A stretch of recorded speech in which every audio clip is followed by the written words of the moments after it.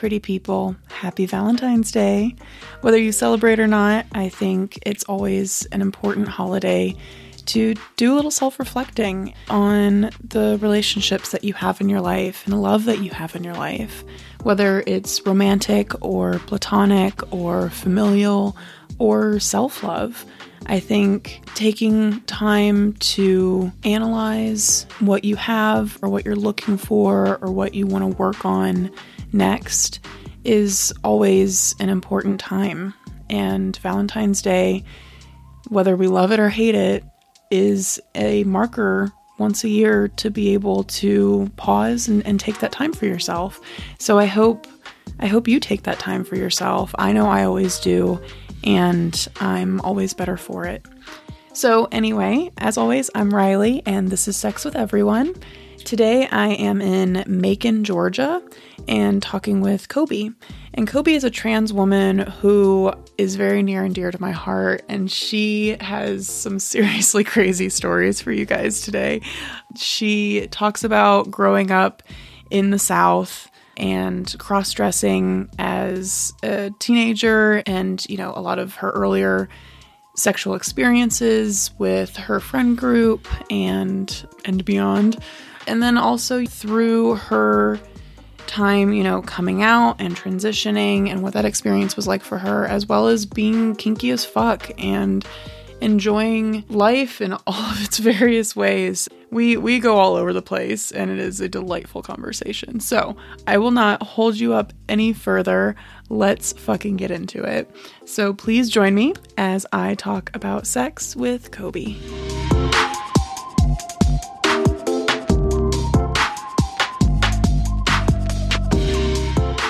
Hey, Coby, how you doing? I'm good, Riley. How are you? Tired. Me too. Regardless, though, I am very excited to be doing this with you. I know a little bit of your story. I know a little bit of bits and pieces of different things that you've experienced and different parts of your identity, and I'm just excited to learn more about you. Little Coby exploration. Yes. Well, I'm ready for this exploratory experience. Probing. Thank you for being my alien. Anytime. Heck yeah. In case you folks were wondering, we're getting weird today. Oh my goodness. In such a good way. So I know that you were born and raised in Macon. Mm-hmm. I would love to hear what your experience there was. I know very little of Macon myself. I always call it Necropolis Macon because it's the history goes back because it's built on Indian mounds. Yeah. And there's tons of them. There's not there is a park there, but there are Indian mounds like under communities and stuff that they keep finding. And so I always call it Necropolis Macon because there's more dead people there than there are living. And there's also this giant Victorian cemetery called Rose Hill that is fantastic. And I admit spent much of my teenage years in hanging out with a bunch of group of friends because that was sort of our quiet weirdo space. And it's actually quite beautiful, especially at night because it's down by the river. And it's such a weird town. Like, there's been so many musicians and artists that have come from there, so many writers and stuff, and I don't know, it's such a unique place. It's hard to describe. It's also, going back to the death thing, it's a murder capital for a while of the U.S. Yeah, it was like one in the top 5 places to get murdered in the U.S. for quite some time, and the thing is that there's news articles going back to like the early 1920s and stuff that talk about all the murders in Macon. So it's not like a new thing. I don't know what it is with that place, but I remember when death was just kind of like there the entire time when I was growing up. Like I remember one time we were gaming, we were role playing at a friend's house in an apartment complex, and someone jumped off the roof. Wasn't our group, just one of the people. We knew them because they were in the apartment complex. The cops had to be called. They were taking care of the body while we tried to go back to role playing inside. But I mean, looking back at it, I'm like, that's weird. But to us, it was like, oh, someone else died. Anyway. Oh, God. It's a strange place. It's a really weird place looking back at. So, I'm going to ask a question that probably doesn't make sense. Sure. But I'm going to ask it anyway. Go for it. Do you think that growing up in such a weird environment at all affected your sexuality or any weird, like, kinks that you may have, or, like, wiring in your brain for, like, I don't know, who knows what. Who knows what? Yeah. I think it definitely affected my weirdness. It definitely affected my strangeness. Generally. But then the thing is it doesn't affect everybody there. Yeah. It was definitely our group of friends. We had there's such great people that I met there were very, like, unique. And the thing is I've lived all over the country, and Macon was a very unique, strange experience. Have you ever seen Midnight in the Garden of Good and Evil, where they go through Savannah and they're like, Savannah's fucking weird? It's like that. Macon is truly like that. It's a small southern town with its weird foibles. Everybody tends to know everybody, but there's a bunch of freaking weirdos running around. And sexually, the funny thing is like, I think I didn't really blossom sexually until I left Macon. Macon wasn't really a sexually active place for me. Yeah. And because at the time, it's interesting because when I lived there, I desperately wanted to leave. Yeah. And then looking back, I was like, oh my God, we had such great, great times there as friends, but we were so poor but we were so together, and we had such a great group of people. Yeah. There was always interesting conversations and, like, interesting things to do. But the funny thing is that part of my life, it was never really, I mean, there was a lot of sex, but none of it was, like, kinky or weird. It was just, like, just a group of friends who really liked hanging out with each other and enjoyed each other's company. Because it was, which is, I guess, a weird way for me to start my sexual experience, which is probably strange, because most people don't start off in a communal pack that doesn't mind who's fucking who. Because it wasn't like so-and-so was dating so-and-so. There was no dating. We were just all friends. And then we just kind of fucked. That's cool. Yeah, that's kind of the way it started. Yeah. And how old were you when you left Macon? I left at 18, but I would stay away in Atlanta for extended times as soon as I could drive. So 16. I got a fake ID. One of my friends in Macon got me a fake ID as soon as I could drive. Like, and so we could start going out and going to things outside of Macon. Because there's really, other than just hanging out with people, there's nothing else to do in Macon. Like, there weren't really clubs. They're bars, but, they're bars generally filled with rednecks and frat boys. And that wasn't really our scene, so. And tell me more about, like, this friend group that just everyone was fucking everyone and having a good time. Like, that sounds amazing. It was. Like, amazing. Do you still experience that on any level, or have you continued to experience that in other places, or was that just like a one-time thing? I think that was a singular thing, and I haven't found another group of friends since then. Because not to that extent, because not that communal extent. Right. Like, everybody, as I've grown up, it's sort of like what I call the rise of poly, right? Which is, since probably around 2010, a lot of my groups that I've been around seem to have definitively gravitated to, they don't want just one partner, they want multiples, but if they're with another partner, then they must be dating or something like that. It feels very much like that. Yeah. Which is cool. I mean, that's totally fine. But the other side of that coin is I have other friends who swayed into the swinger crowd, and the swinger crowd is a whole other bag into itself. It's not exactly that initial wonderful experience that I had. It was that, sort of like, it was sort of a bliss that you can't get back to, but at the time I didn't know that it was weird. Yeah. Like, and it's one of those things when you're experiencing it, you don't take the time to sort of take pictures, so to speak. Like, you're not there looking back and going like, oh man, we're having such a great time. At the time I was like, oh man, this is great. We're just having fun, and we're, having this crazy hippie lifestyle, basically. Like, looking back, I'm like, shit, we were hippies. Oh man. Gosh, I thought I was a goth all that time. Oh no. Oh god, oh no. Right, for the 90s group scene, I guess. I don't know. But yeah, I mean, I've never gotten to experience that again. The closest I've gotten is to, like, dating couples. Yeah. And that's still not, I mean, because there was like 5 or 6 of us, like, and with some partners that would come in and out. And, so. Was it a very queer group at that time, or was it fairly heteronormative? I would say that it was kind of both. Like, I mean, it was queer. For my section was very queer.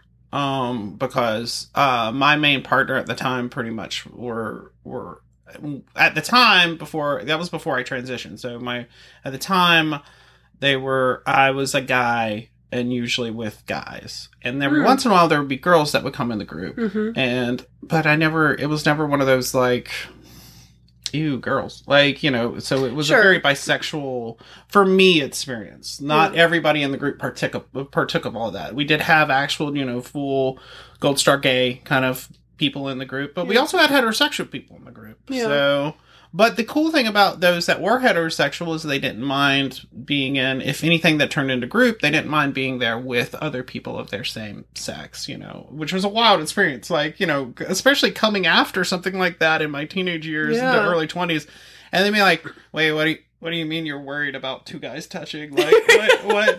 Do you not understand this beautiful? We have this beautiful other person with us. Like, it's okay. We can touch a little bit. Yeah. That's all right.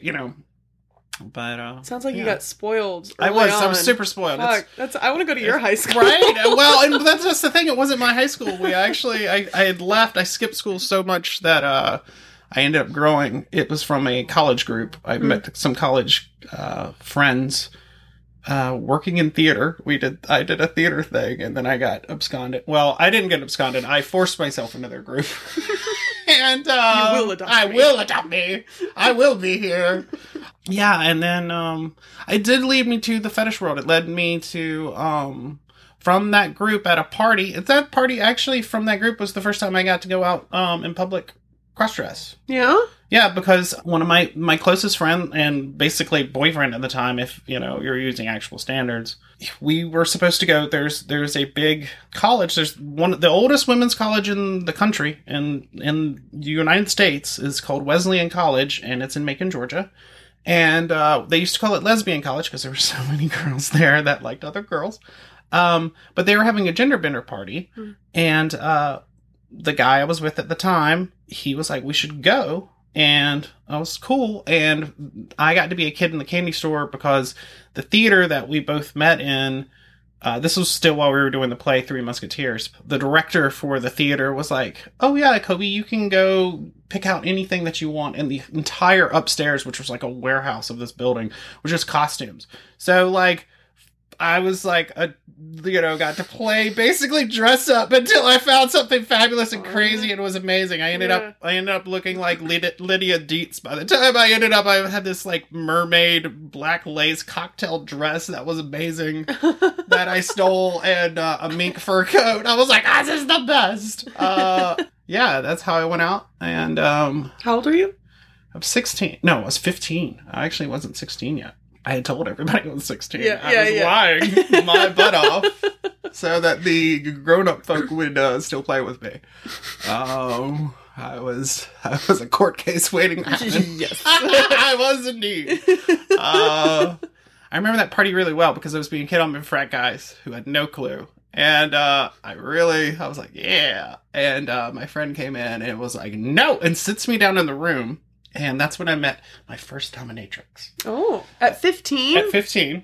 And I was in the room, and I was very, very drunk because I had gotten a lot of alcohol. And he sits me down, and I'm sitting down on the floor, and he's like, Coby, you cannot do that. Those guys will beat the snot out of you. Blah blah blah blah blah. He's basically dressing me down, and this girl comes in. Her name's Kathleen, and she was gorgeous. And she used to go to Wesleyan. She wasn't there, but she was back for this party. And she's in her bag, and my friend's talking to me. He's bending over, talking to me, blah, blah, blah, blah, blah, blah, blah. And I see, my friend sees my eyes go wide, because out of her bag, she pulls a flogger. And she holds it up like, I found it! My friend's booty is right there, and she just smacks the shit out of him. And I go, I want that. I want that. I want that. That I want. I want that. Kathleen, please come back. So my friend's trying to hold me down at the same time that Kathleen's running out giggling because she was also very drunk and going to get to beat someone. And so that was my first experience with BDSM, was that. And that led me to being at the chamber and all of that stuff. And, right. Yeah. It was wild. It was wild. It was I'm blown away that you experienced that at 15. At 15. So, I mean, I was already off to the races very, very quickly. Yeah. Like, insanely quickly. And the funny thing is for as far as transition and stuff is concerned, my friends knew me better than I knew me because they got me a woman's ID. So, like, anytime I went to, like, the clubs, I cross-dressed, not because my ID said that I was a girl. Your friends forced me into it. Which I was like, I'm just a cross-dresser. Like, And I'm like, that's all I am. That's all. That's all. I'm just a pretty boy like David Bowie. No. Turns out no. That was wrong. They knew what they were doing. Yeah. That's amazing. Yeah. So that's how I ended up in being drawn into all of that side. Yeah. God, so that's blowing my mind right now, honestly. Yeah, it was it's a wild experience. And like I said, that was a quintessential weird Macon experience. Yeah. That's something like Macon experience. Well, and the thing too is at the time I remember looking, and there would be like goth magazines that you could order, or like metal magazines, or like, scene magazines. And I'd see them every once in a while when I was out. And that particular dominatrix and some of the other ones, the chamber was a very new, like, warehouse size fetish club in Atlanta. Mm-hmm. It was like, if you're, weird or into fetish kink or like industrial scene or anything like that, this is the place you got to go. It's like cutting friggin' edge. And like, just the head mistress was wandering around this random party I'm in and Macon, so my first like semi-kink experience was with something like that. I was like, I'm going to chase that like a firefly till light, it's fine. But, yeah. You said that you weren't aware of being trans at that age. When did that realization start happening for you? I kind of fought it forever because I was really hoping I was just a cross-dresser. Mm-hmm. Why? Because being trans is like, it's a whole nother level. I guess it's one of those things when you're weird, there's a part of, when I was, weird, there was a part of me that was like, man, I really wish I was normal. Yeah. Because like, ever since I was in school, like right when I got into school, they were like, you were a gifted kid. Oh wait, you're a behavior problem. You're also going in these classes, like special ed classes. Like they sent me to, like, I got kicked out of several schools before they sent me to the school in, my hometown Macon, where they had special ed and had gifted courses. And like, so I had to be bused all the way across town to actually the richer part of town. So I was like the little poor kid who was in special ed classes, who was in gifted classes. So part of me always wanted to be just normal, right? Yeah. I of course knew it because I always enjoyed it, because my first sexual experience actually was way before all of that. Like my first sexual experience probably was, my mother lived with another woman, and her kid was basically just getting into his teenage years, and we were in the same room, and he caught me cross-dressing one day because I used to play dress up in my mom's stuff. How old were you? I was probably like 8. Okay. Maybe. Yeah. Something like that. And he, being a teenager, he basically just kind of started making out with me and stuff like that. But I really liked the feeling because it made me feel like, I was a girl, right? And so we had this weird relationship that actually weirdly ended in penetration. And for the longest time, it could have been a much worse experience if I felt like I was forced, but I never felt like he really ever forced me, because it was something that I weirdly wanted. Yeah. And that was definitively a definite clue in like, you're probably trans. But trans at that time, I mean, trans isn't what it is now. Like, trans is like, every once in a while there's a person that can do it. And like, you'll hear about one, but there's not a lot of them, and I feel like trans really took off probably in the mid 2000s is when it finally was like, it's okay, you can be trans, and that's about the time that I actually was like, screw it, I'm going to transition. But also the other thing is I'm not going to lie, my actual decision to finally transition was around 24, when my chest and everything started filling out, because I used to be really skinny and very small, and I started getting bigger, and I was like, whoa, I'm not going to be able to just pass as well and just be a girl. Yeah. and be a guy. And so I was like, I need to start taking hormones and stuff, like, to try to stop that. And looking back at it, if I'd been true to myself, and in the world we are now, yeah, absolutely. High school, I'd been straight into hormone blockers and stuff like that. Yeah. You know, but in that particular world, I didn't think it was a thing. I didn't think it was something that I could do. And I always thought it would be very expensive and not, prohibitively expensive. Mm-hmm. So there was all of that stuff too. Did you experience any negative experiences, like when you were cross-dressing during that time? Oh, God, yeah. Yeah. I mean, well, but the other thing, too, is that I was fortunate enough to be very sheltered because I was very passable. I was always very passable. I remember when I was working at Earthlink, which was a major internet provider at the time. This is when I was probably like 20. For Halloween, I came cross-dressed. And in a very, very flattering, very revealing outfit. And I remember that it slowly went through the building that there was this very new hot girl at the thing. And it was me. I was like, oh, it's me. It's me. They're talking about me. Oh, shit. Oh, fuck. Okay, well, cool.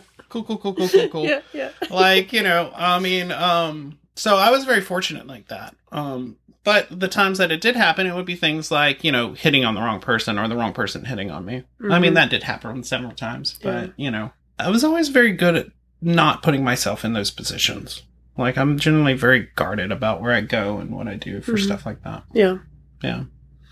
And so you said you started transitioning at 24. Mm-hmm. What was, like, your emotional experience starting to actually take those steps?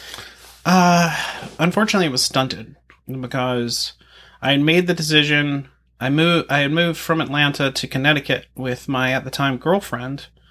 And while I was up there and finally away from Atlanta, because the real reason that I also didn't transition is because I was worried about my family. Because Macon's a small town, and part of my family are very religious and very high up in their church. And the other side are very well known around town, but they're like the party side. So I never really cross-dressed in Macon too much. Unless it was like Halloween or sometime I thought I could get away with it. So I was in Connecticut. I made the decision because it felt right. And then my mom died. And she died suddenly. She died in a car accident. And the thing is like, it was literally a month. She died in July. My birthday's at the end of August. And I was coming down. I was like, I'm going to tell you something because I wanted to tell her face to face. I was like, this is happening. This is what I'm doing. And I wanted her to be the first family contact because she was like a raging liberal hippie. She would have been totally into it. I think she obviously already knew. Like, it's not like she couldn't. There's no way that she didn't know that I was, doing, cross-dressing when I was a kid, right? But when she died, it actually kind of delayed it because I went back to that whole, I need to take care of my family. I need to go back into that mindset. Right. I need to be that. Because that was the other thing I was always pushed as. I'm the firstborn male. I'm supposed to take care of all of this stuff. I'm supposed to be the one that, like... So I went directly back down in that rabbit hole. And it kind of fucked me up. And it fucked me up for like, a year and a half. And, well, it fucked up my whole life. Because I missed my mom. My mom and my dad divorced when I was 3. Me and my mom were like best friends, right?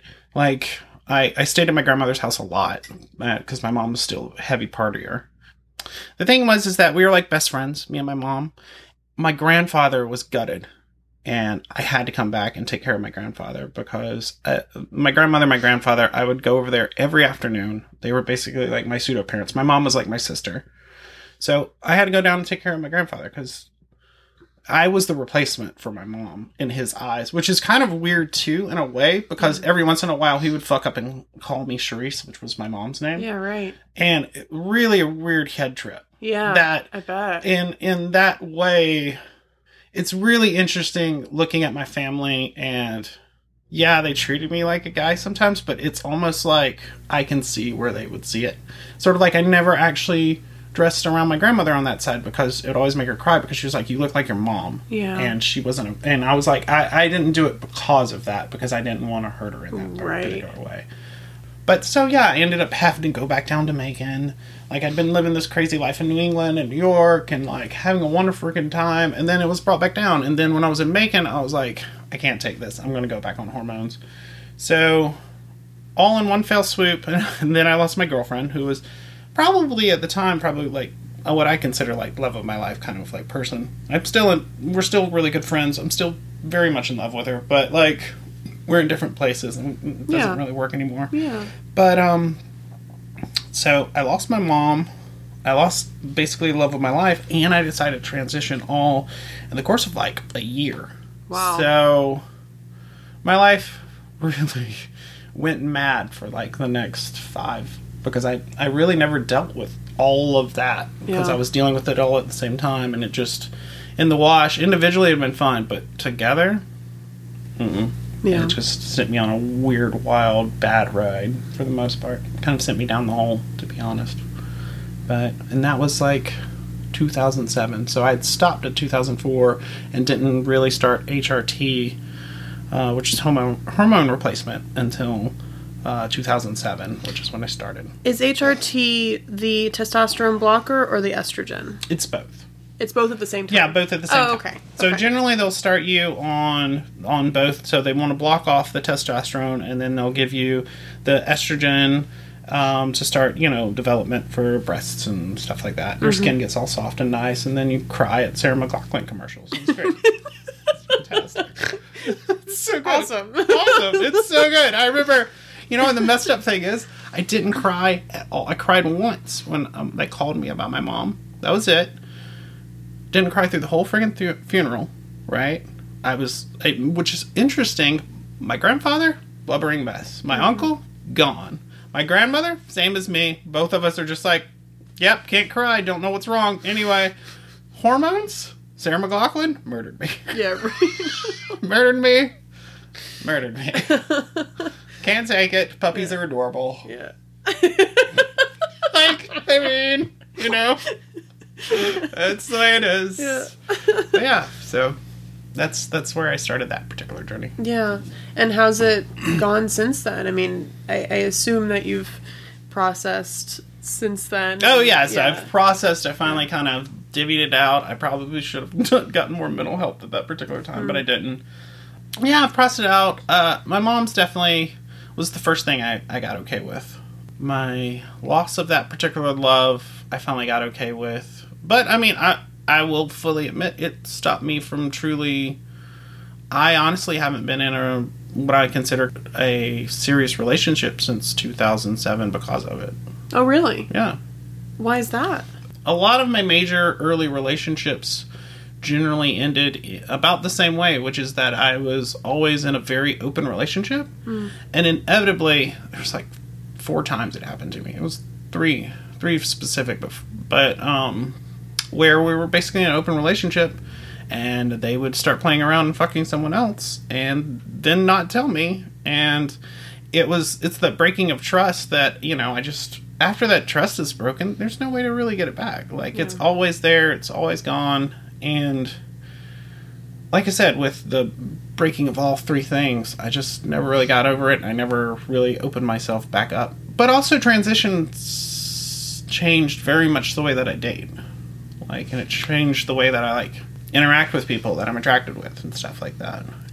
Tell me everything. Tell me everything. Everything. Yeah, no, that sounds really... I mean, that's interesting. Well, so I was a very pretty boy, and I had what my friends lovingly called the lazy hunter style, because inevitably, especially in, I was big time in goth scene, industrial scene, I really didn't have to go after girls. Girls would come to me because, it was just, I was very cute, and I, wasn't an asshole, basically. And, also I was very sexually liberated, too, because of, my wild, who knew, younger time. So, I didn't really care. And, so looking back at it, I was like, oh, yeah, I was a really good, nice person for the most part. I can see why people were like, yeah, Coby's awesome. In that particular way. So I didn't really have to go after women. Guys are always easy. Guys, that hasn't changed. But I'm actually generally more sexually attracted to women than I am with men. Well, that's really interesting. And that's what I thought, knowing you for the last however long it's been now. I've always thought that you primarily were attracted to and dated women, but you just told me earlier that I was when with you guys. were younger that Yeah, you primarily dated guys. My virginity was taken by a guy. Yes. Yeah, but you also said that you were primarily attracted to guys at that time too. I was, but it's because I think it was an offset of the whole trans things, because when I was with a guy, it made me feel more like I was a woman. Oh. And so it's kind of, that's why. Well, and the other thing is I've gotten older, guys are just easier to, like, I'm not gonna lie. Yeah. And especially being a girl now. Yeah. Being a girl and trying to get with a girl is one of the hardest things to do that I cannot tell you how many times after I transitioned, it would be like, all right, I'm with this girl. She's really awesome. Yeah, we're really good friends. Cool. All right, I'm going over to her house. She's inviting me over. Oh, this is going to be great. We'll probably end up making out. It'll be so cool. And I'm helping her with a cosplay outfit. And this is, yep, that's all we're doing. We're just helping each other. Okay, well, yep, nope, now I'm helping you. So, okay. We're just friends. We're just friends, right? Yeah. Right. All right, cool. I fell into the friend hole. I don't know how that happened. I thought I was pretty open about being super into you, but all right, cool. Yeah. And stuff like that would happen multiple times, and sort of finding my feet with that has been difficult. I mean, it's still difficult. Like, and dating as you get older is difficult anyway. Yeah. Like, I mean, God knows the dating world now is far different than it was before. So, but yeah, that's honestly, not dating women it's mostly because it's just really hard to meet girls. It really is. Just girls are difficult. Damn it. Darn it. They're so pretty, but they're also so hard to deal with. Yeah, that's pretty much it. I wish it was more, but it's not. I know. It's all, gosh. Guys really are so easy. You're like, he's pretty. So if he's into me, he'll let me know. I mean, all I gotta do is go up to him and like, yep, he's super into me. That's gonna happen. But then again, I will say this. I've been with several guys, especially since transitioning, and have been semi-heartbreaking and kind of it's shitty, because they'll be like, I am super attracted to you, but you have a penis. And I am not attracted to a penis. Mm. And so they'll be down for, it's funny how far guys will go, but they'll be like, nope, nothing beyond. I mean, you can give me a blowjob. We can make out all day long and have rough, throw you against the wall, grinding. But if anything beyond that, nope, nothing. Yeah. And, which can be super frustrating at times. Yeah, no shit. I mean, because it's, and most of those relationships devolve into, can you just give me can you just give me another blowjob? I'm like, no, I can't. Sorry. I would like some reciprocity, please. Yeah, that's exactly. If you're not going to be into that, we're just friends. Sorry. Yeah. And I'm not with those particular people. I'm like, we can't just make out anymore because, I'm, that will get me aroused, and I don't want to be aroused with somebody that I can't fulfill things with. Right. Yeah. Because that sucks. Although saying that, dear God, how many women have I just made out with and just never had any other things happen with? But I guess it's not as frustrating in that particular thing because there wasn't the offer of going all the way. And then it being like, no. Oh, so with these guys that you're referring to, it's like they were down until... Yeah, until you got naked. And until you got naked, nope. They're like, nope. It's totally, nope. Yeah, that's generally the way it goes. That's so interesting. I mean, and they already knew. Know. Because I'm always open about it. Because right. I'm not going to be in that experience where we get in the bedroom and then they kill me because they're like, oh my God, penis. It's like, no. I mean, actually, I had a hilarious bar experience recently in Charleston where there was a girl that I was hitting on in a gay bar. And she was great. She was rad. She's beautiful. And we're talking, and she was like, yeah, I'm a lesbian trap. And I was like, really? She was like, yeah, I'm this and that. I'm a bartender at a gay bar, and I do this, I do this. It was a bunch of very lesbian things. She's like, yeah, and I'm married to a guy for 20 years. I was like, oh, okay. She was like, yeah, I don't know what it is. I don't like vagina. I like penis. And I was like, cool. Well, I got one of those. And she was like, she was stunned. And she was like, but you have boobies. I was like, I do have boobies. But she was like, I'm very intrigued. And I was like, well, if you're in an open relationship, we can maybe do something. Right. And that was a really fun time. But I'm very open about it. It's not like I try to hide it. I mean, unless I do try to hide it. I admit I do try to hide it because I'm worried about my safety usually when I'm out and about with just random people. Mm. But if it's a sexual partner, I'll be very open about it. Yeah. Because why not? I mean, I don't want to ruin that mood once you get it going. Yeah. I mean, why? You've mentioned to me a couple times in the last handful of days, casually talking about getting bottom surgery. Yeah. Is that something that's more on your mind now? It's more on my mind as I get older. Yeah. Why is that? Which actually apparently is pretty common. Really? Among most, trans women that don't do the full surgery. It's become more on my mind because, well, the other thing too is like, I haven't actually, to be frank and honest, just to, like, my stint between sex is usually like a year or two these days. Last time I had sex was actual penetrative me with a girl sex was, I want to say like 2017. Yeah, like 2017. Last time was before the pandemic. Yeah. So like I'll go years without actually doing anything.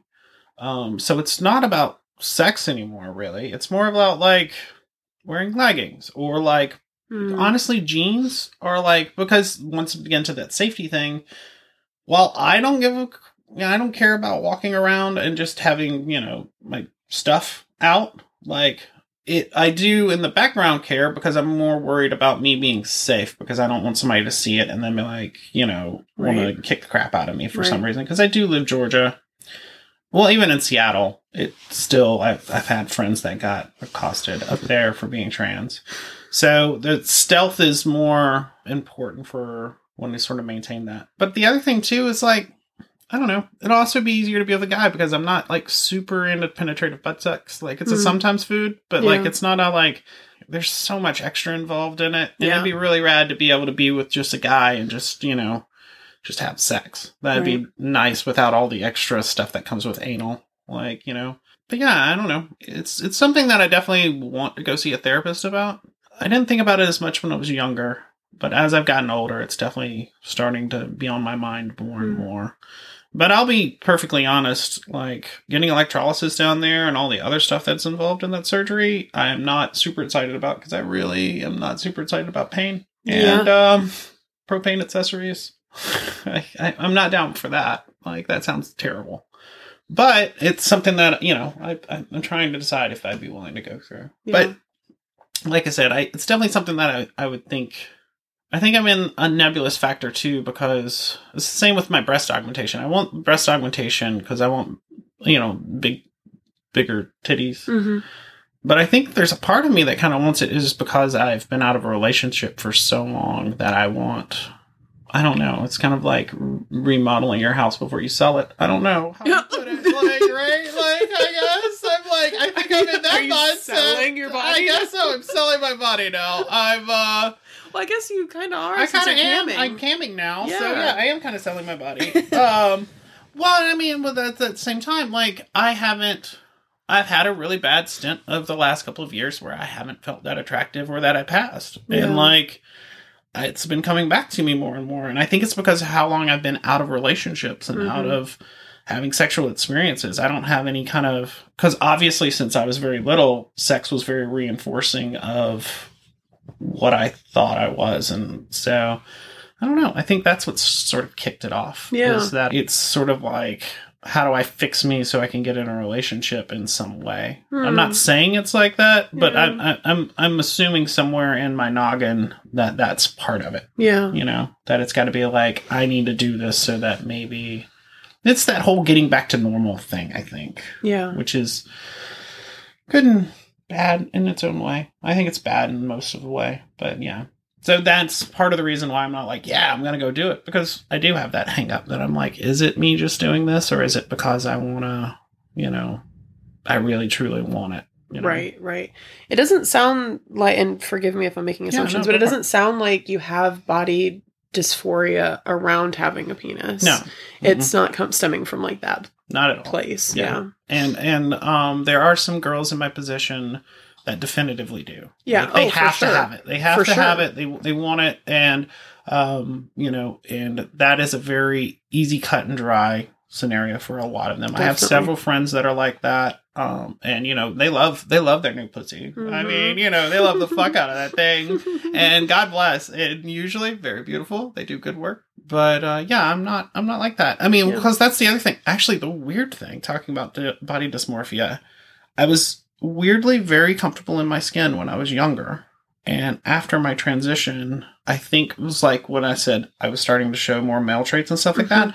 It's around that time I started to actually not be as comfortable with my skin. I stopped, like before that, being naked all the time. Yeah, I didn't care. Huh. And then afterwards, after I've transitioned and stuff like that, now I'm actually much more guarded about when I take my clothes off and like stuff like that. And how it's very strange. I've had to relearn how to be more comfortable in my skin again. And it's been that's so interesting. Strange experience. Yeah. Yeah, because usually I hear the opposite, Yeah, most people, they love it. Right. But at the same time, and that's part of now I've started going towards the surgery option. I'm like, maybe if I do this, because that is the body that I would like to have. Right. Maybe if I get closer to that ideal, that will help me mentally get into that groove again of being, and I can feel I'm very close. Like I'm very... mentally, I feel like I'm very close to being there and being very happy in my skin again. But yeah, I think I need that extra bump. Yeah. But I'm still up in the air about the bottom surgery. I actually, part of me is definitively kind of like, yeah, I think I'd probably get away without it. But man, would it make life easier? Like, and boy, would it make it where you don't have a ball drop when you're tucked and driving, and it's terrible. Because if you want a singularly weird, painful experience, is have one of your nuts just go out the side of a panty while you're driving on the road. And you're like, oh, this is the worst thing ever, and I cannot adjust this until I get to a rest stop. Yeah. But, yeah, I don't know. It's weird. Yeah. Yeah. I have a friend who is a trans woman, and she always had very similar feelings about having a penis, and that it didn't bother her, and it was very functional, and she liked being able to, do things with it. Yeah. And didn't really want to necessarily fuck with that. But then she ultimately decided to get bottom surgery and absolutely in love with it. Yeah. Like it completely changed everything for her. And it's just so interesting how before that, she was kind of in that middle space of like, do I, don't I, whatever. But ultimately she's just like beyond stoked about it. And I think it's part of what you're talking about of feeling more just in line, I guess. With what you see in your mind, I guess. Yeah, exactly. I don't know, but I mean, everyone's journey is completely different. Oh yeah, no, totally. Yeah, like, and that's part of the thing is I think part of me would be probably pretty happy if I got that done. Yeah. But you're right. Like, I mean, figuring out where that's really stemming from is definitely the first. That's the first big step. That's why I'm going to, like I said, I'm going to do the breast augmentation first, which is funny because I've been on hormones and stuff. I haven't had any surgery done, and I've been living as a woman since 2007. Yeah. Which has it's been fucking great. But yeah, I think doing it slowly and seeing is probably the best way to do it. Yeah. Like. So tell me more about camming. What are you enjoying or not enjoying about that experience? I'm very much enjoying, like I said, the positive reinforcement of being like, oh, I am attractive. That's nice. Who doesn't love that? Who doesn't love that? Right. Who doesn't love people being like, oh my God, you're so hot? Right, anybody needs that ego boost. I like that part of it, but then again, I've always kind of like, because I did pro doming for a little while, so I've always liked being, I don't know, I've always liked sex work. Like, I've always liked, like, even working at, like, like that fetish club and, like, stuff like that. And you worked at, like, porn studios, too, right? Yeah, I've worked in porn studios and stuff, but not as, like, a star. But No, right. But, yeah, like, I don't know. I think, the funny thing is I think if I could have a job, I would really like to be, like, a bordello mistress. Like, I mean, like, someone who just runs the cat house. I think I would be perfectly happy doing something like that.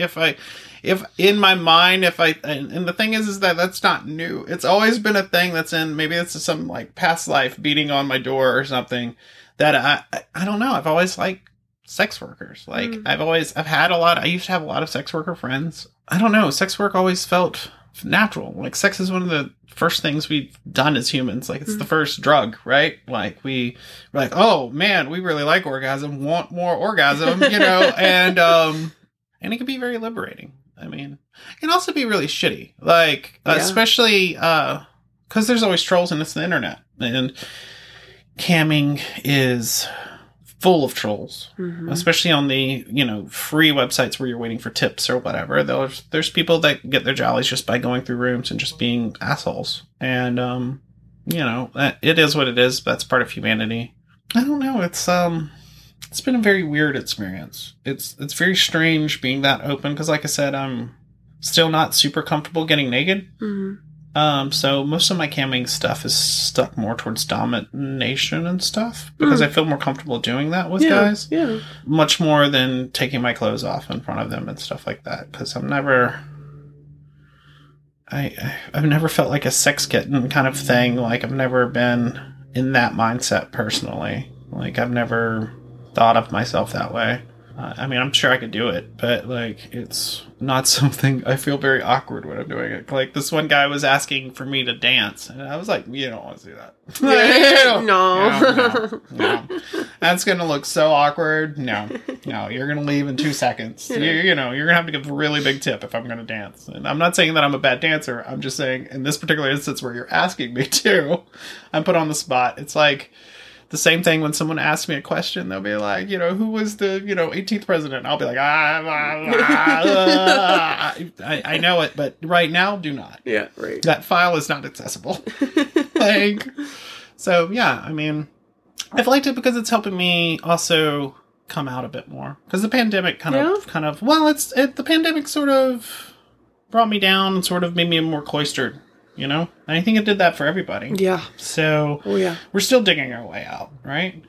I don't know. It kind of helped with that. It's and the money's okay. I mean, the money's not great, but the money's all right. Like, it's cool to have that extra bump, and it's like I said, that like, a little extra ego boost. Real help. Like, and it's helped me get back into.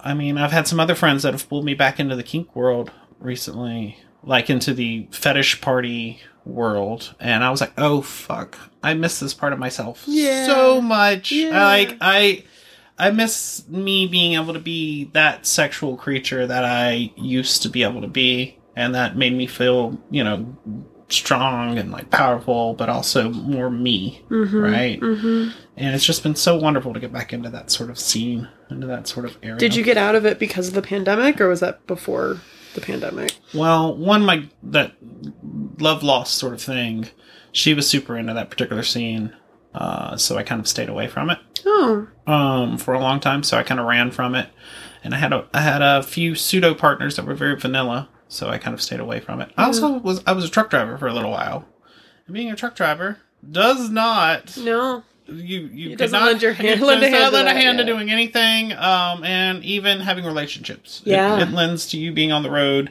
and them telling you where to go 24/7.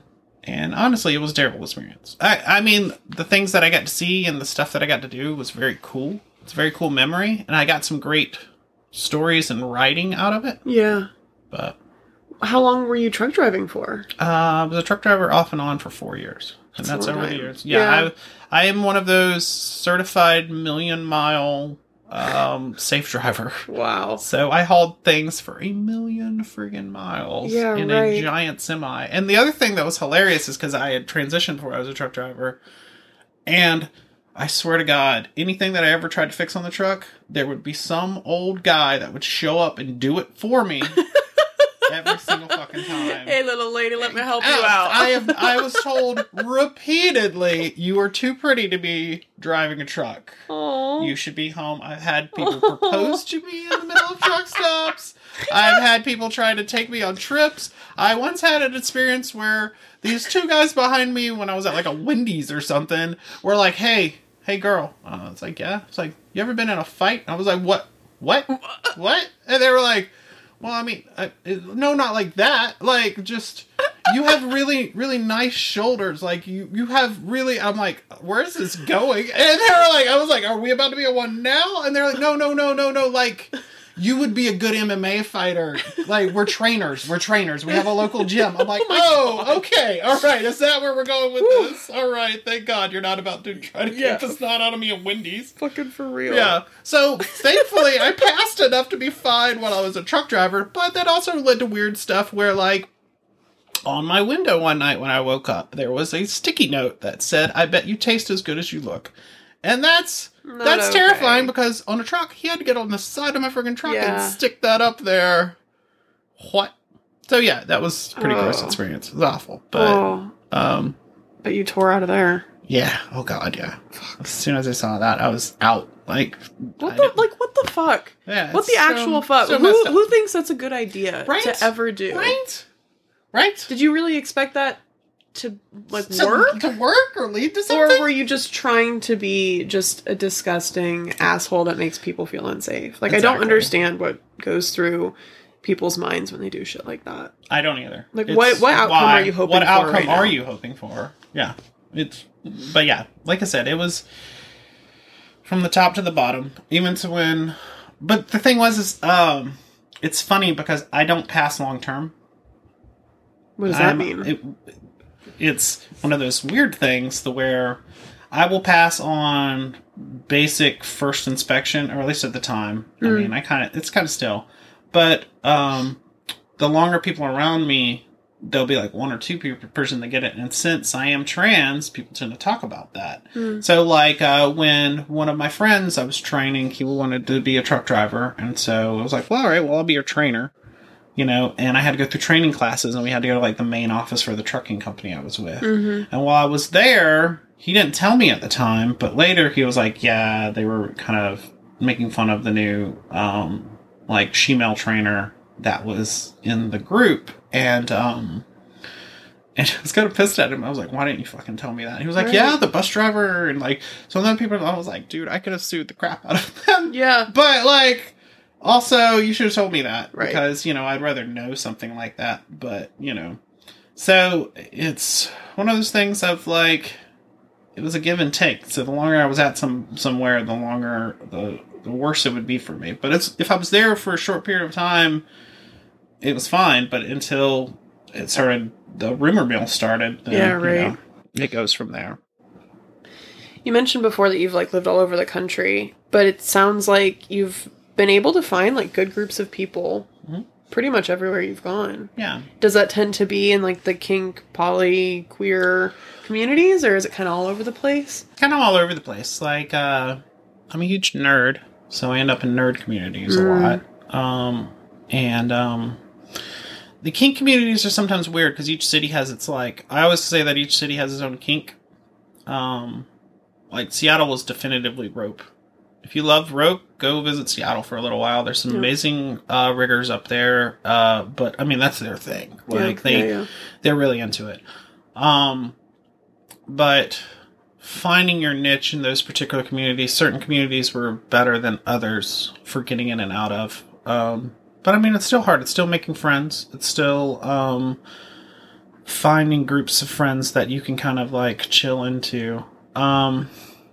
I mean, I still feel like the Atlanta crew is such a near and dear to my heart crew because I've also noticed as you get older, it's harder to make new friends. Because you don't want to be that old person hanging out with all the 20-year-olds. I mean, you can be. There's nothing wrong with it. But I've noticed that 20-year-olds sometimes don't want to hang out with you because you are extremely old to them. Yeah, you know, I remember being 20 and I remember being like, 30 is that like ancient. It's awful. I mean, but it's not. It's not at all. It's totally freaking fine. But I mean, and I get that. I actually do. I mean, who wants? You know, it's basically it would be like hanging out with your mom. You know, and like when you're 20, you're like, I don't want to do that. I've done that for 20 years, and to you, 20 years is a long time. But now that I'm like over 40 and trucking into the 50s, like. Yeah, whatever. Like, it's just nowhere near as bad, Yeah. So, but, yeah, finding new groups of people, it's just, especially it's interesting coming out, like I said, going into the 40s, because now people are like, the children are gone. Let's go make friends again. So, going back into those particular areas, I try to stay away from swinger groups. Why is that? Because my history of swinger groups, this may have changed and may be different in different cities, is that trans people usually don't go over well in swinger groups. Oh, really? Most of my experiences have been pretty bad. Why is that? Because most of the guys tend to be on the very straight side. And I've actually had some very bad experiences in swinger groups where there would be a guy who was, once again, it's like I was saying, super into me, and then be like, oh, wait, hang on. But then very, I don't know, it's so weird in like such a sexually open thing for them to be like, oh God, no, it's like the world crumbles, and then they're very offended that they got offended and that they're offended, and then it's weird. It's watching them have a meltdown all of a sudden, and then in the middle of a sex party. In the middle of a sex party, and nobody wants that. No. So I tend to stay away from those particular things because, you know, I mean, you never know how people are going to react to it. But it's weird that those particular spaces have been some of my worst experiences of being openly like, Frankenstein, monster, you know, that kind of a thing. Fuck. Yeah, it's weird. That's super bizarre. Right? I've also not had, like, great experiences in swinger spaces either. With, it is a little more, like, it's definitely more heteronormative, so it's not queer at all. No. And it's more, like, swappy. Yes, like, swappy. Two couples swap with each other, and that's, like, the only dynamic. Yeah, and that's the only dynamic. And then they're not as great with consent. Like, I'll get people, like, touching me, and I'm just like, who the fuck are you? Like, I generally also tend to stay away from swinger spaces just because of some experiences that I had, admittedly, 5-8 years ago or something like that. Mine but were also back then. Yeah, so maybe they've changed. Or maybe they're different in other communities or something. God, I fucking hope so. I hope so. I fucking hope so. But, I mean, I hope they updated. But, like, no, I'm totally with you. And I had a lot of... It's funny because I was getting... Since I've transitioned, it's weird because I've gotten to see misogyny so much more firsthand. Really? It was... Well, it's like transitioning and having my male friends talk over me a lot. Really? Like once, yeah, being relegated and being like, oh wait, no, I'm a girl now. Yeah. I'm actually, and it's funny because that's how I know that they actually think of me as a girl now. Because they totally start doing all the things that guys do with girls and conversation and stuff like that happens to me. And it was weird dealing with that at first. And these are friends that you had like before the transition. Oh, absolutely. Before the transition. Okay. Like, and the thing is super good friends. Like, not even super, super close friends that are just like, and I'm like, motherfuckers. You motherfuckers. Like, you realize you're doing this and they still do it, but they can't stop themselves because it's just the way that, like, I guess... human interactions happen because men have a tendency to just do that. Yeah. That's so interesting. Weird. So bizarre. Yeah. Well, seeing it from the other side, because now also I get to do that, you know, with my guy friends, that I would be the one going and doing stupid stuff, and I'm like, this is really stupid. We should not fucking do this. Now I'm that girl that's sitting back there being like, this is really dumb. We should not do that. This is stupid. And I'm like, you're stupid. We're gonna go do this. I'm like, all right, well... Damn. Yeah. Don't die, please. Don't die, please. Yeah. Please don't kill yourself. I guess I'm here to clean up if you do. Yeah. But yeah. Yeah, no, and it's the misogyny thing that I noticed in swinger circles. Yeah. Very Mad Men kind of swingery. Yeah. That's a good way to phrase it. So weird. But, and also, like you were saying, the pair off thing, because I really enjoy group sex. Like, I love threesomes. Because there's so much play and so fun and, like, you know, just, it's so great. Yeah. And, because I also have ADHD and there's always something to, like, do. Right? You can't get bored with two bodies, right? There's something that you can be doing. Like, you know, right? So you gotta keep your mind going. And your hands. And your hands. New fidget toys. New fidget toys. You know, there's places for your mouth to be and your fingers. New fidget toys everywhere. So yeah, that's why that never really got off. Well, it also felt like, to me, with two couples swapping in that way, you know, for people that can find like the perfect other couple to do that with, where both people are equally as interested in the other people.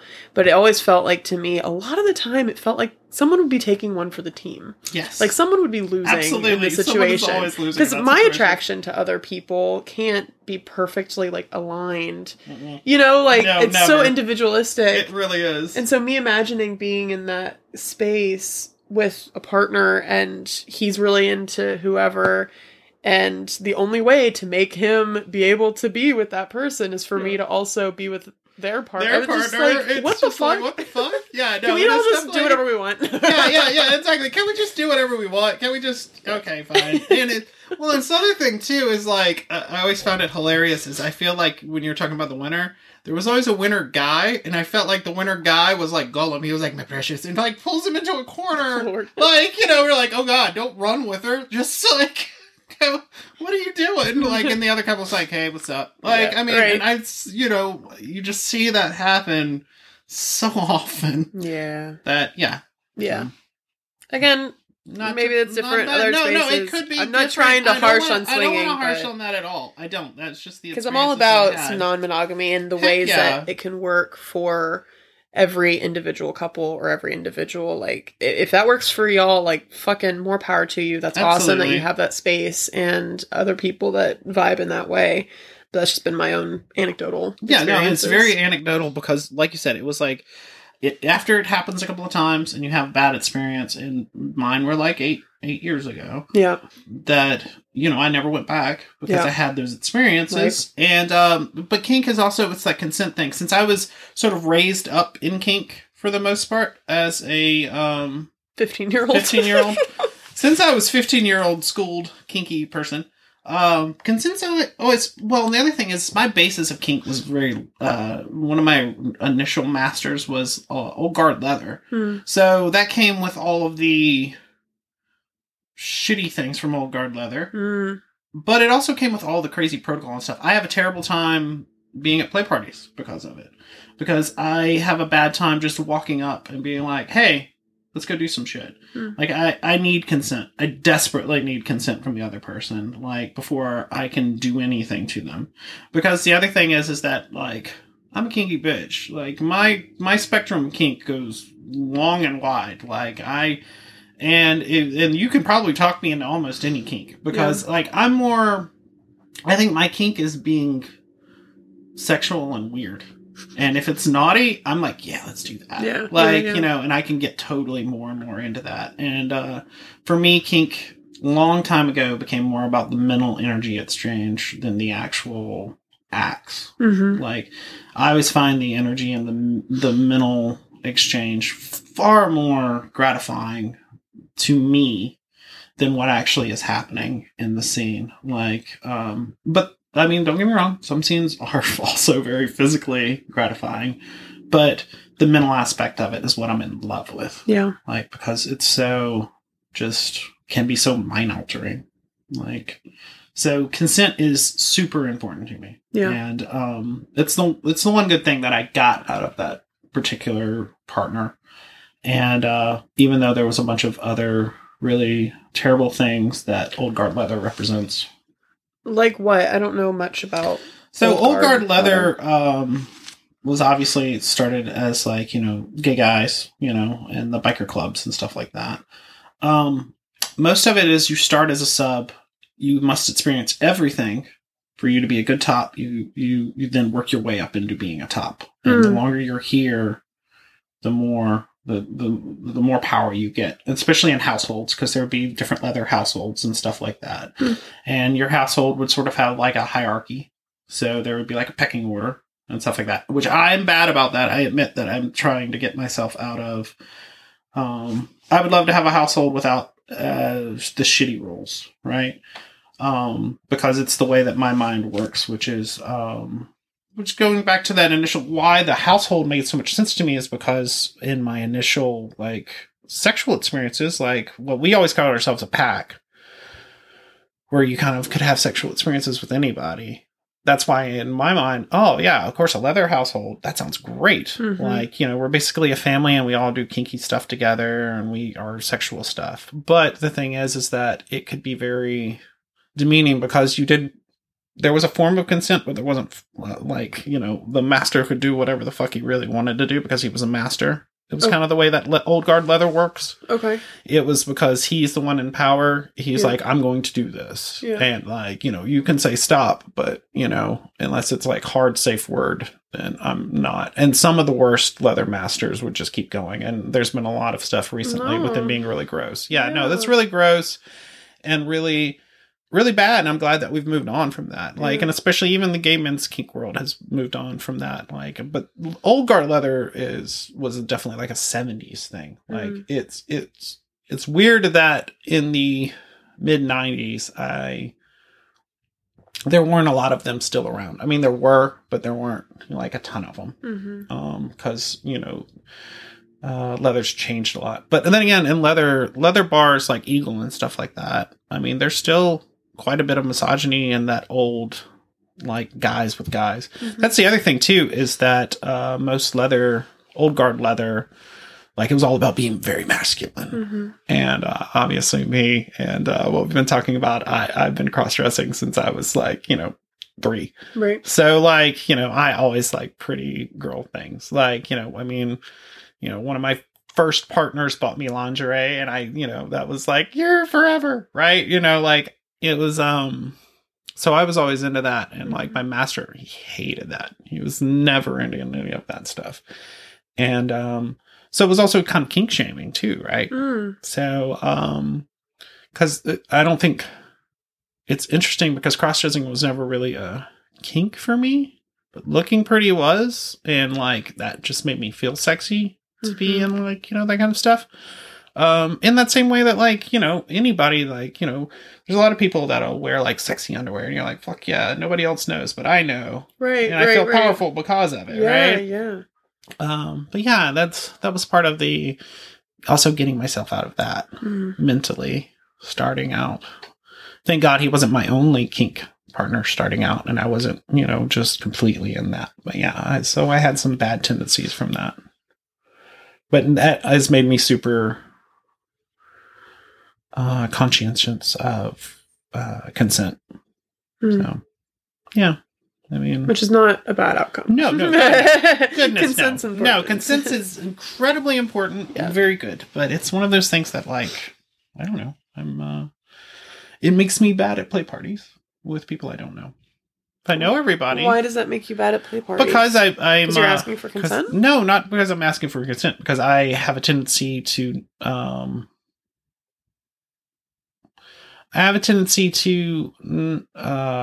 to have a very long conversation with somebody before I play, and it generally is not conducive with first time meeting at play parties. You're not great with pickup play. I'm not good at pickup play. I'm not either. Yeah. I'm terrible at it. Yeah. But like you were talking about before, for you, like you were saying, kink is a lot about the mental, like, connection and connectivity with the other person. Yeah. And I'm very similar in that way. That's one of my main things that I love so much about kink, but I want to feel like there's a connection already preemptively to then get to play with between somebody else and myself.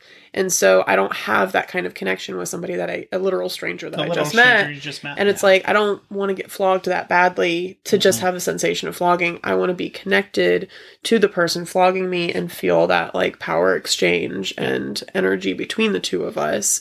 And so that's why I also don't really like pickup play at all. Don't like the pickup play. Yeah. So I mean, and more power to people who love it. I'm honestly kind of jealous. No, I am super jealous. Every time I go to play parties, every time I go to play parties, I'm super jealous that people can just do it. Like, and gosh, no. Well, and obviously, I'm very bad at pickups anyway. Just like in general, because I'm terrible at dating. I think that's why I'm bad at polyamory. Because everybody's like, "Are you polyamorous?" I'm like, I could be. I don't know. You don't date enough to find out? Yeah, exactly. I don't date enough to, like, find out if I'm polyamorous. Yeah. I mean, I know I'm open, but I don't know if dating's a lot of, in my mind, dating's a lot of work, because if I'm dating somebody, that means that they're incredibly special to me and that I put extra effort in them, as opposed to just having friends, like I said, with the basis where my friends were initially, we just didn't care about sexuality.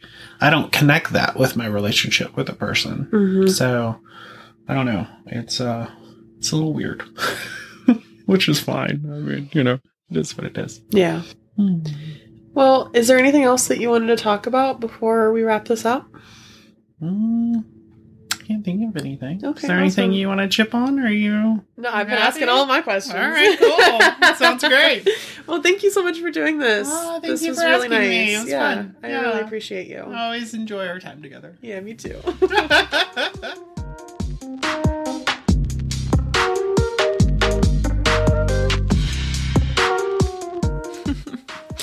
Coby is just a delight every time. I fucking love talking to her. She cracks me up endlessly, and she always has just the wildest batshit stories I've ever heard in my fucking life, and I love it so deeply. So deeply. Her life experience just blows my mind. I also really love how she just started her sexual journey with this like incredible group of friends that was all like free love and not getting hung up on who's dating who and the romantic turmoil or whatever. Like, everyone was just enjoying each other in any way that they felt appropriate, and they just had a great time growing up together and exploring that. I just love that so much. I think that is beautiful, and it's just so cool that she got to start her journey that way. I'm sure that informed a lot of her beliefs moving forward since then, around her sexuality and everything. So yeah, thank you again, Coby, for chatting with me and being so fucking awesome.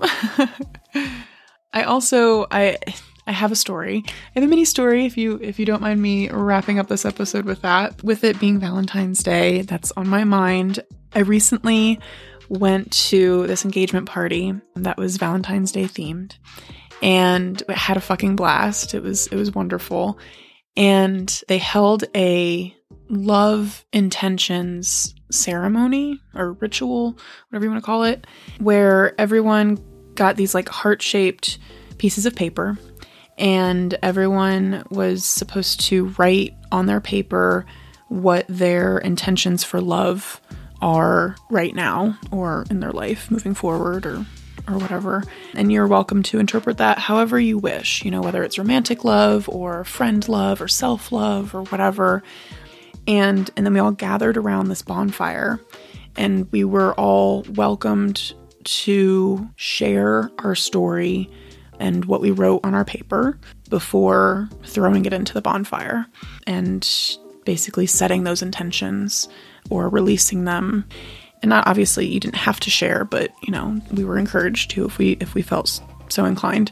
And I wanted to share with you guys. I wanted to be a little vulnerable right now because it's on my mind, and I wanted to share with you guys what I wrote. So I don't know about y'all, but for me, I've noticed this weird experience, how every time I've come out of a major relationship, I have this strange experience where I kind of feel like I have whiplash of like, who the fuck am I again? Like, I don't, do I like doing these things and having these hobbies, or did I only do them because they liked doing those things, and I have to go through this process of like remembering who the fuck I am unpartnered and who the fuck I am unto myself and the things that I do and don't like. It's a weird experience.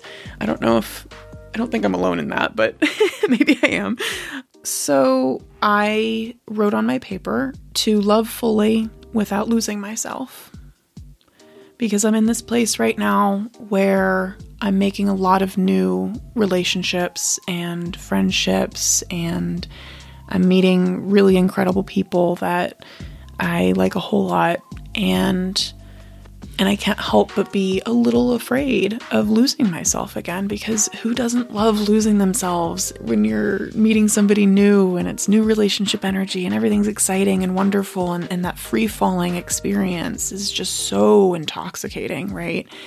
And so I really wanted to set that intention of allowing myself to love fully, because I'm a very passionate person and I don't know how to half-ass fucking anything. but also intentionally like retain my selfhood and the relationship with myself while also allowing myself to free fall and be passionate and all the things, right? So yeah, that's my intention right now for myself. And it comes from a place of, you know, both like romantic and friend love, but also self-love. So anyway, it was a really beautiful ceremony to be able to experience with so many people and getting to hear where they're at in their lives and their intentions for themselves and the relationships that they have. And I would like to pass that along to you. Whether you do the full-on ritual or not, maybe just take this opportunity to pause for a minute and self-reflect and see what your intentions are for yourself with where you're at right now. I think it's always important to be able to have moments like that, and whether you like Valentine's Day or not, it is an opportunity if you feel so inclined. So anyway, next episode is actually a really special one. I am interviewing Paul in Stone Mountain, Georgia, and they are my ex-fiance.